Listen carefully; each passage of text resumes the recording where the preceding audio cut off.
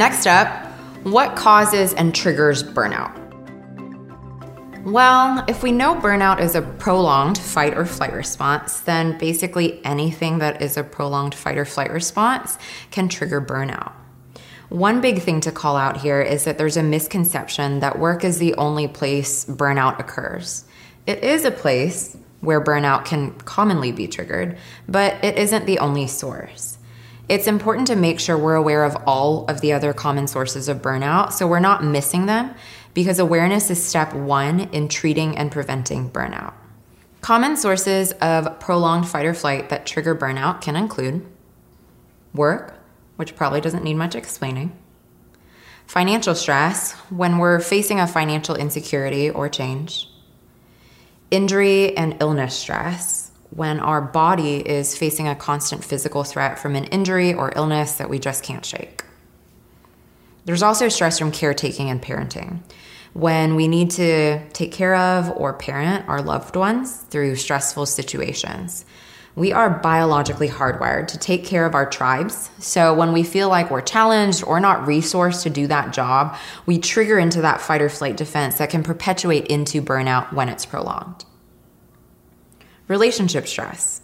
Again, when we're biologically hardwired to be connected to our tribe of humans, if those relationships are strained or in conflict, that can trigger fight or flight, and when it's left unresolved and unrepaired, can definitely cause burnout. Another source is when basic and core needs aren't met.